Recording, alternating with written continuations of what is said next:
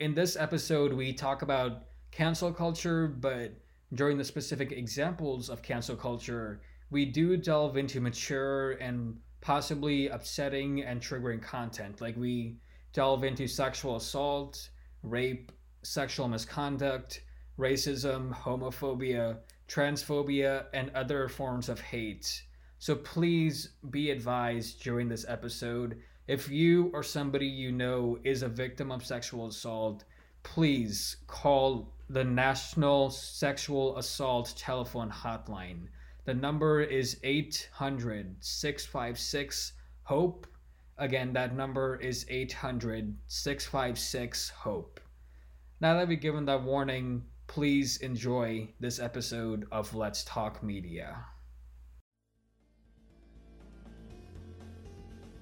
Coming up on Let's Talk Media. There's a big uproar initially, of cancellation for the person.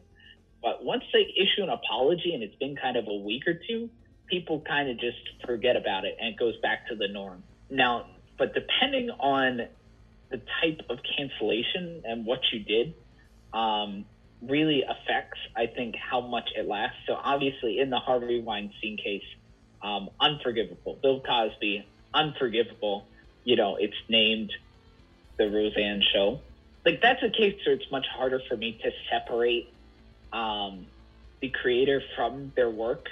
Drake and Josh reflects that creepy part, or alleged creepy part of Dan Schneider less. So it's kind of easier to detach. No matter your age, if you're posting racist, transphobic, homophobic tweets, you don't get a free pass at all. No matter what, there needs to be some kind of learning, some kind of change. Date of recording, 4/20/2020. Song credit, All the Things Lost by Robert Abraham.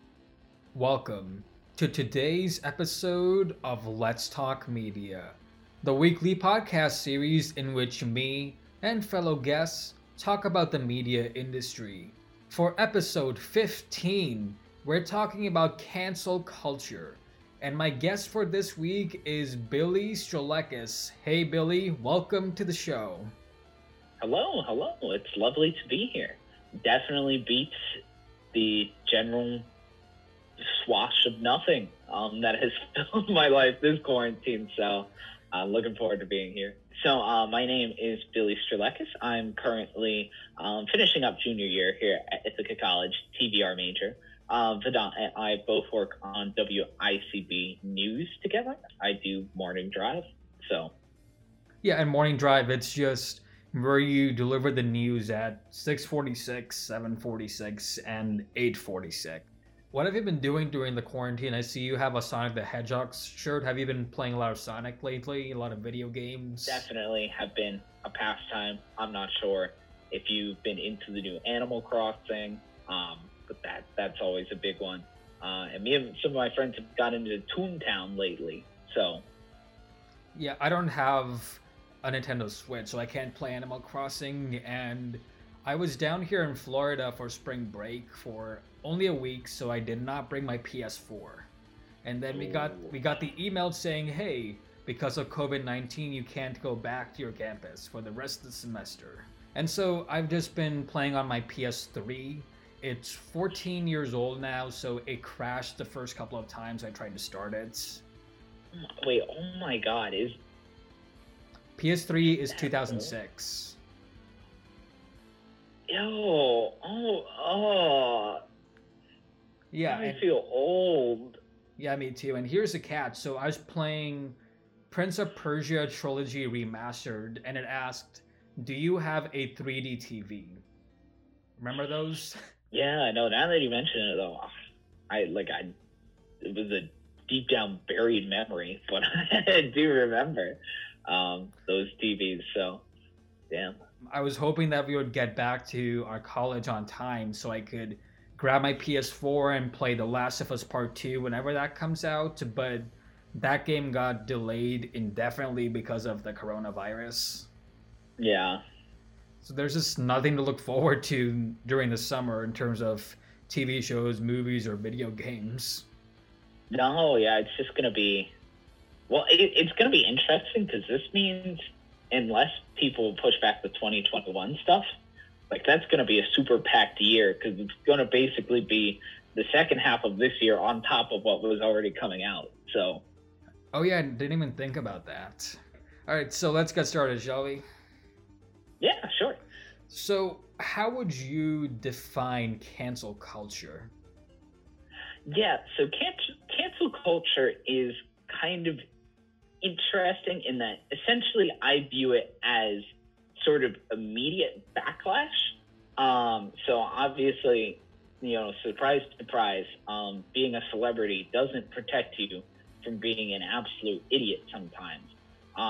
So typically, I know whether, like, I watch a lot of YouTube celebrities, so it kind of comes up often because you watch the creators specifically for their personality. But even in other cases, like J.K. Rowling, Harvey Weinstein, they either voice opinions or commit acts that are definitely contradict with the kind of popular held morals. And because of that, it leads to a rejection of not just them, but the complete culmination of their work. So it's effectively a retaliation to what is perceived misjustice by completely shutting off that author, their works, their standing in society. It's kind of interesting because I would define it as being very short term. Like a lot of times it's very much a knee jerk reaction. And I don't know, I feel like you see it kind of loosens up a lot as it kind of goes on. So What do you mean that's by kind of what do you mean by loosens up over time? So yeah, I feel like the big thing is cancel culture has evolved to be this very spotlight focused thing. Like it's internet drama. Everybody focuses on it in about a week.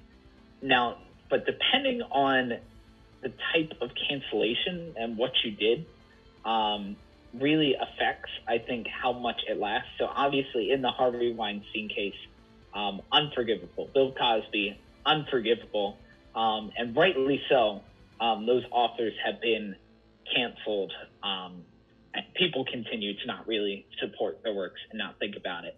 But in a lot of other cases, like J.K. Rowling, people haven't stopped being fans of Harry Potter. People just don't really think about J.K. Rowling. They still, reconsume Harry Potter. Or I think a big example of this is the ever famous discover the like racist tweet found in high school. Where often like there's a big uproar initially, like of cancellation for the person, but once they issue an apology and it's been kind of a week or two, people kind of just forget about it and it goes back to the norm. Like I feel like this happens a lot with YouTubers, like particularly I think John Tron was known for being racist. The Game Grumps, they're pretty big. Apparently, somebody showed a compilation of one of the people who made that up, who was white, saying the N word like several times. And it's interesting because there's a lot of, I don't know in the second case because it was a while ago, but I know definitely in the first case there's a lot of uproar, but then it just kind of goes back to the status quo. So. Yeah, I kind of remember a similar thing where I believe PewDiePie accidentally said the N-word during a live stream.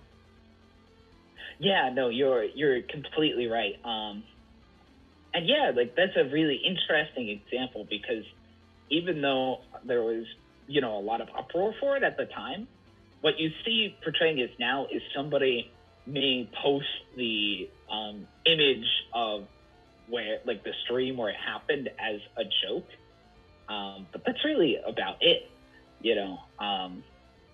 As I'm sure you know, I think it was 2 years ago that Roseanne Barr got canceled because of tweets that she made about one of Obama's staff members.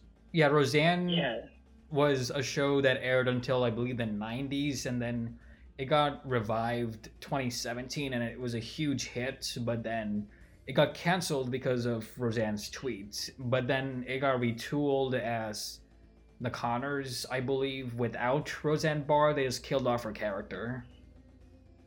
Yeah.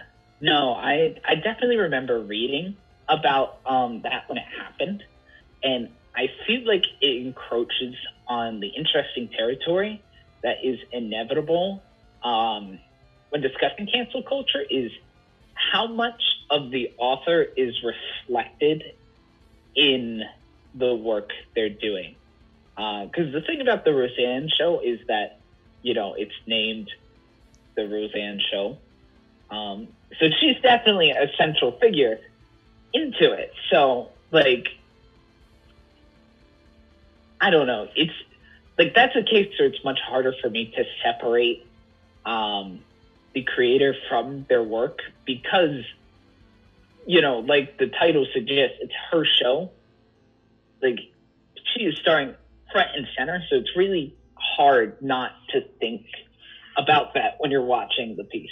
Right. I had the opposite thing with a different show, actually, House of Cards. I was a huge House of Cards fan, and when they removed Kevin Spacey for the right reasons, the misconduct allegations, I could still watch the show because, Kevin Spacey's character, Frank Underwood, was gone, but you still had the wife, what was her name? Claire Underwood.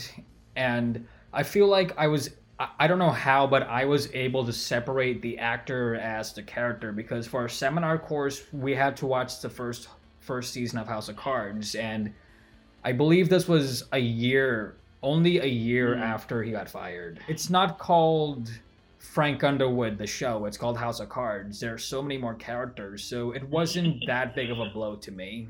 That's how I kind of feel about Minecraft because Notch, the creator of the game, has become pretty notorious for having transphobic views. Definitely some outdated stances.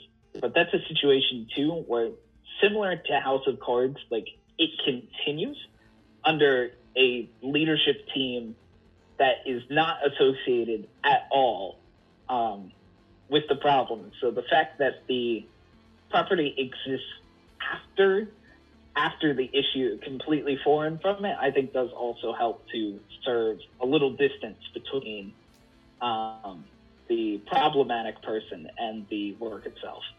Right. And do you have an opinion about the people who still enjoy these actors or actresses or creators' works? And what do you have an opinion about the people who say that you cannot morally enjoy their work anymore because of the allegations or the way that they've acted on social media or in person, allegedly?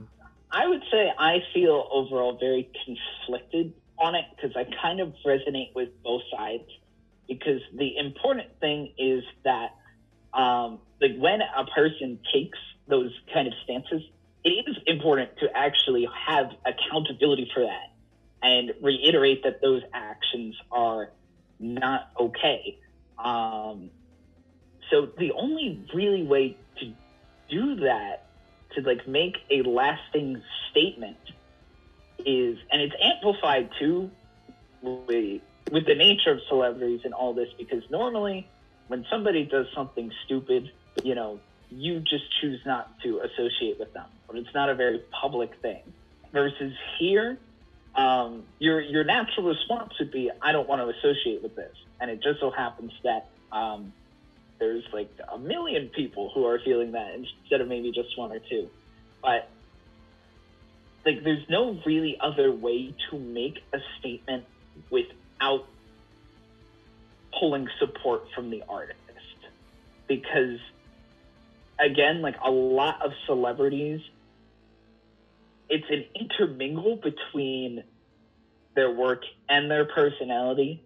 When you go to see your favorite musician in concert, part of the appeal is, yes, they're a good musician, but part of it is people like Taylor Swift as a person. People like the message Taylor Swift is delivering. So suddenly when that message becomes something very harmful, it becomes a lot trickier to support the artist because that message, ultimately, their person is usually a part of what they're creating. But at the same time, people are complex. People have multiple aspects to them. And that's what makes it tricky, because even if the person that created a work is horrible, like I'll use J.K. Rowling. J.K. Rowling is, turf abused, very transphobic. That's unacceptable. But, okay, so to be fair, I haven't read Harry Potter, and apparently a second reread kind of sheds light to a little more transphobia than people picked up on initially. But that's not the main content of the books. The main content of the books is reflecting on more youth empowerment and kind of racism structures. So that's kind of a message she's focusing on that's it's a different message, a different component of her. And because of that, the negativity is not associated to the work itself. And I think this is really prevalent in music, in particular, Michael Jackson. Michael Jackson, yeah. Yeah, because, again, those allegations, it's such a messy case, such a mixed legacy. But because, the music is admittedly, honestly, for pop, fairly deep, but it's still pop. And part of pop is that it's a very simplistic, general appealing message. So it's reflecting the part of Michael Jackson that is not problematic, which allows for disassociation. But at the same time, it is still coming from somebody who has a part that's also maybe a little darker. And as much as I love the individual works, I do agree. I think you can't just ignore the fact that somebody has done something unsightly.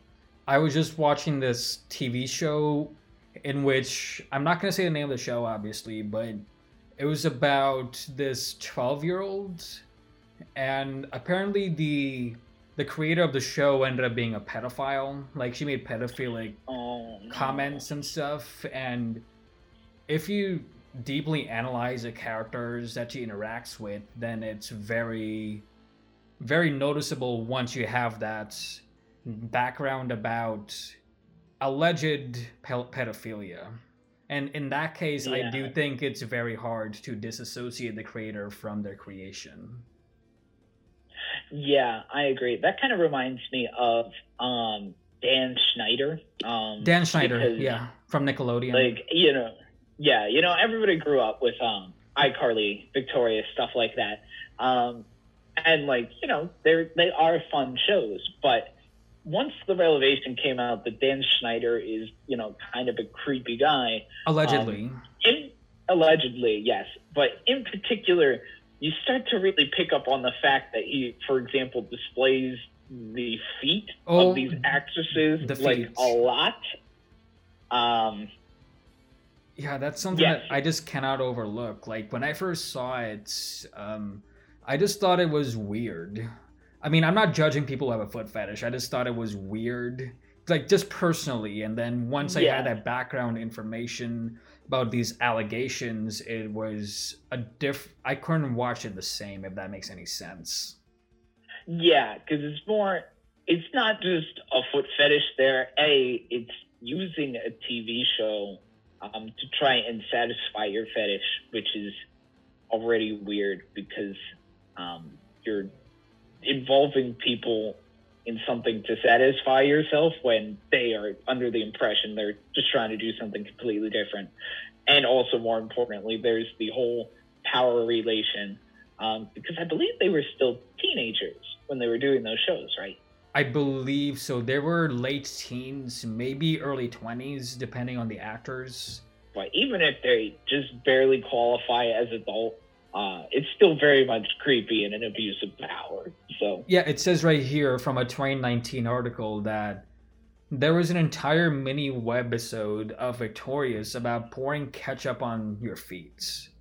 And again, I don't know for sure if he has a fetish. He might have just been trying to be funny. We don't know.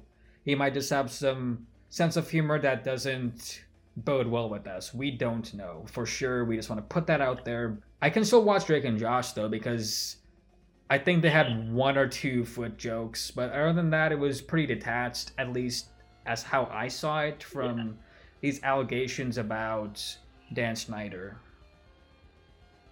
Yeah, yeah, which again kind of touches upon Drake and Josh reflects that creepy part, or alleged creepy part of Dan Schneider less, so it's kind of easier to detach. Kevin Hart made some homophobic tweets back in 2009, 10, 11-ish. Yeah. I wanted to ask you, how far back should we look at someone's social media posts that are not the right things to say to people? People do have the ability to grow and change. And ideally, when somebody would, by the time people were rediscovering those tweets, Kevin Hart had a, for lack of a better term, change of heart.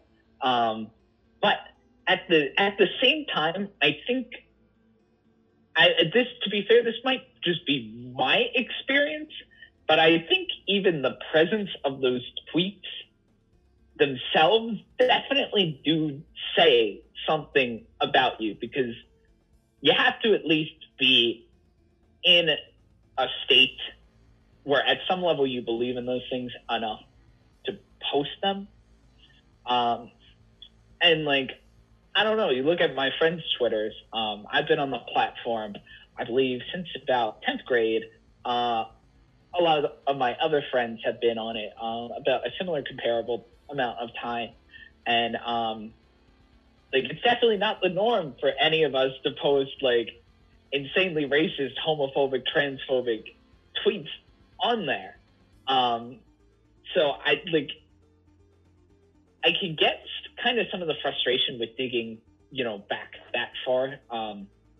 Again, I think people do deserve to be given the chance to change. Although I think, to be fair, many times I don't get the right to decide to what level a person has atoned for that, because I don't think any of my identities would correlate with me matching up to being one of the minorities who would be specifically targeted by remarks of this nature. But the fact that they're there in the first place, I think does say something. I think it's not normal, and it should be kind of noted and acknowledged. Yeah, and I think it also depends on whether you take responsibility for them when you're called out. I believe Kevin Hart took responsibility and he stepped down as the host of, was it the Academy Awards? Yeah, but I think the big thing too is part of the challenge with these old tweets is they're not really addressed at all by the actors, which is twofold. A, it means good job, you're not tweeting racist things anymore. That's good to see. But it also means there's not really an acknowledgement of growth, because there's this, I am not admitting I was in the wrong until I got called out on it. So it just makes overall seeing that atonement a lot harder to take as genuine, because it's not really demonstrated that they grew. They just kind of stopped talking about it. Right. I agree with you that it depends on whether they have genuinely changed. And this might not apply to every misaction that they've taken. It, again, depends very much on what they did that was wrong, or tweeted or posted something that was wrong. It's a case-by-case basis, so we're not trying to generalize this to every single thing. I just think we need to clarify that. And so in terms of our age group, how far back should employers or even the industry go with us? Because we got social media at much younger ages than these celebrities who tweeted or posted these things when they were grown adults, for the most part. In particular, you're still kind of developing your own moral conscience at that point. So especially, growing up in this internet age, all it takes is for you to stumble on the wrong, website, spend too much time on 4chan, and you can be regurgitating some awful, awful things. Maybe with the exception of ninth and 10th grade, like high school's fair game, college is fair game, because you're an adult. like a lot of these things. Yeah, not just that, but you're not going to suddenly say become non-transphobic overnight. That's going to take time, and especially like if you made some remark in sophomore year of college, like it's very much realistic that you have probably not taken the time to fully address that. So yeah, you mentioned that high school is fair game, but then you also said ninth and 10th grade shouldn't be counted as. So could you just elaborate on the high school part? Because I think that's where people are a little bit conflicted. you're so impressionable at a young age. And I think especially that ninth and 10th grade age is really the turning point between when you're mainly just absorbing what other people give and when you're starting to take ownership of not just ownership, but when you are starting to become aware enough of the world that you can think critically about the viewpoints you're being presented. So, in what grade level, generally speaking, should be the cutoff? I mean, I am biased in my life experience, but I say I really became a fully formed individual at the end of ninth grade. That's when, like, I would say to a similar level to I am now. I formed, an understanding of the world, an understanding of myself. So that's just where it's been for me. People develop differently, so that point is different for everyone as well. So I hail that point as being ninth grade, but for other people, they might have hit that in middle school. So I think it is hard to put that universal cutoff date. Right. And I've just heard some stories about college grads getting fired because their employer found a very objectionable tweet or social media post that they made in college, high school, and very rarely even before that. But high school and college are definitely the ones that I've heard the most. In particular, I'm assuming this is a situation where they made the tweet, but it's not like those views ever really came up in the public sphere again. So because of that, it's very hard for an employer to say, yes, you have learned from this incident. We know you do not harbor these views now. And if you can't, without absolute certainty, say that, then I agree. Like, employers are typically seen as a reflection of your company. You're hiring a whole person, and when you do that, you're accepting all parts of them.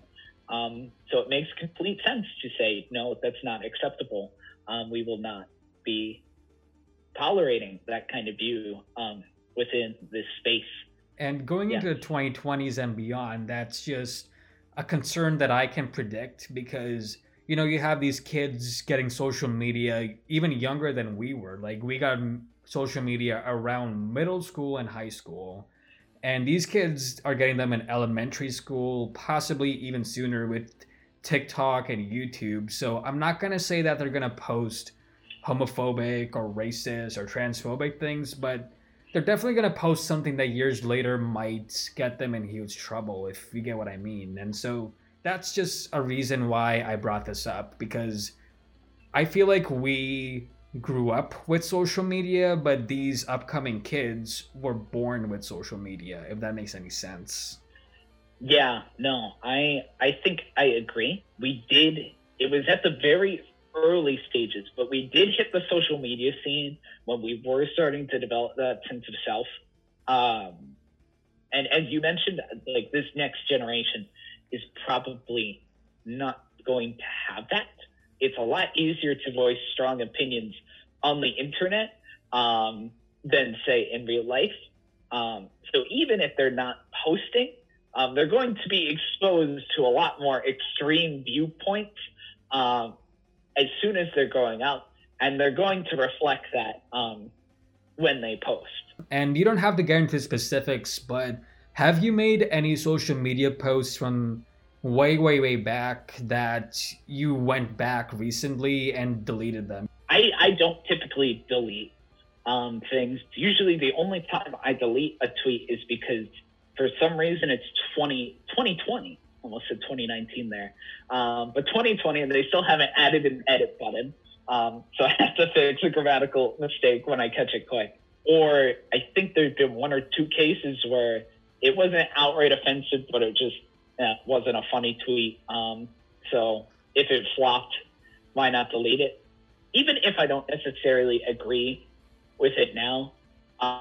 In particular, like I think a big example, you can still see these tweets up on my Twitter. They're not like outright hateful or like derogatory towards any specific people or groups, but I definitely used to channel my insecurities in relationships a lot more publicly, and make a lot of tweets that would be like, grumble, love sucks, whatever. I'm happy to say I've grown out of that mindset now, but I still leave them up there because I think they were a reflection of me at some point. And to take them down would be a disservice. Right. I mean, I did a thing with Facebook where I've had it for a super long time. I think when I was a preteen or a teenager, that's when I got Facebook. And so over the summer, last summer, I went back and deleted about a decade or so worth of posts that just don't represent me as a person anymore. Because I hope that people will recognize that I was a lot younger back then, but I just wanted to be on the safe side. And I did a similar thing with Twitter after I got my Twitter back. I went back and deleted or unretweeted tweets or retweets that might not be the most tasteful. Nothing like horrible, but stuff like, oh, school sucks. XY company sucks. Right. Nothing like outright hateful, but just stuff that doesn't align with me as a person today in 2020. Like compared to grown adults, you talk about us and even the younger kids, it's a lot trickier, I think, because like you said, everybody develops at different ages and it's different for everybody. No matter your age, if you're posting racist, transphobic, homophobic tweets, you don't get a free pass at all. Like no matter what, there needs to be some kind of learning, some kind of change from that viewpoint. And I think more the muddying is how do people go about that? All right, Billy, so do you have any final comments about anything we've discussed or anything we missed? My word of advice, stay smart out there.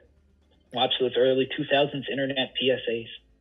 Yeah, and I'd also recommend, like, especially if you're younger, then please think twice before you tweet or post something on social media. Please, I highly advise this because I have actual friends or people I know getting fired or getting in trouble because of stuff they posted from all different age ranges. So please think carefully before you tweet something or post something on social media.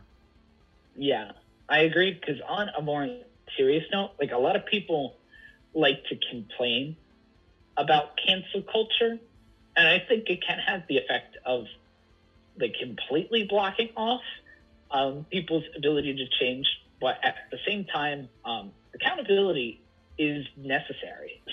You can't just, I don't think it's fair to just say, I'm sorry once and expect all backlash to go completely away. You need to make up for it. Yeah, I do believe consequences are important when you take action such as that. Do you think cancel culture is hypocritical at times, like with the allegations made against current presidential nominee Joe Biden? Or do you think there is a double standard to this where women like Katy Perry and most recently I think Amber Heard is being investigated for abuse allegations against Johnny Depp? Yeah, well, I think part of that is just, and particularly in the realm of sexual assault allegations, there is that kind of ties into the whole stigma of men don't get sexually assaulted. So that's not, in my opinion, just a celebrity issue. That's a reflection of rape culture in that there are a lot more roadblocks to like men feel it's a lot harder for them to say they've been assaulted because in addition to all of the regular trials and tribulations anyone goes through when making an allegation, there's also the fact that men encounter things like they're supposed to enjoy it. It's demasculating because people view they're supposed to be strong enough to fend it off or such. So there's elements like that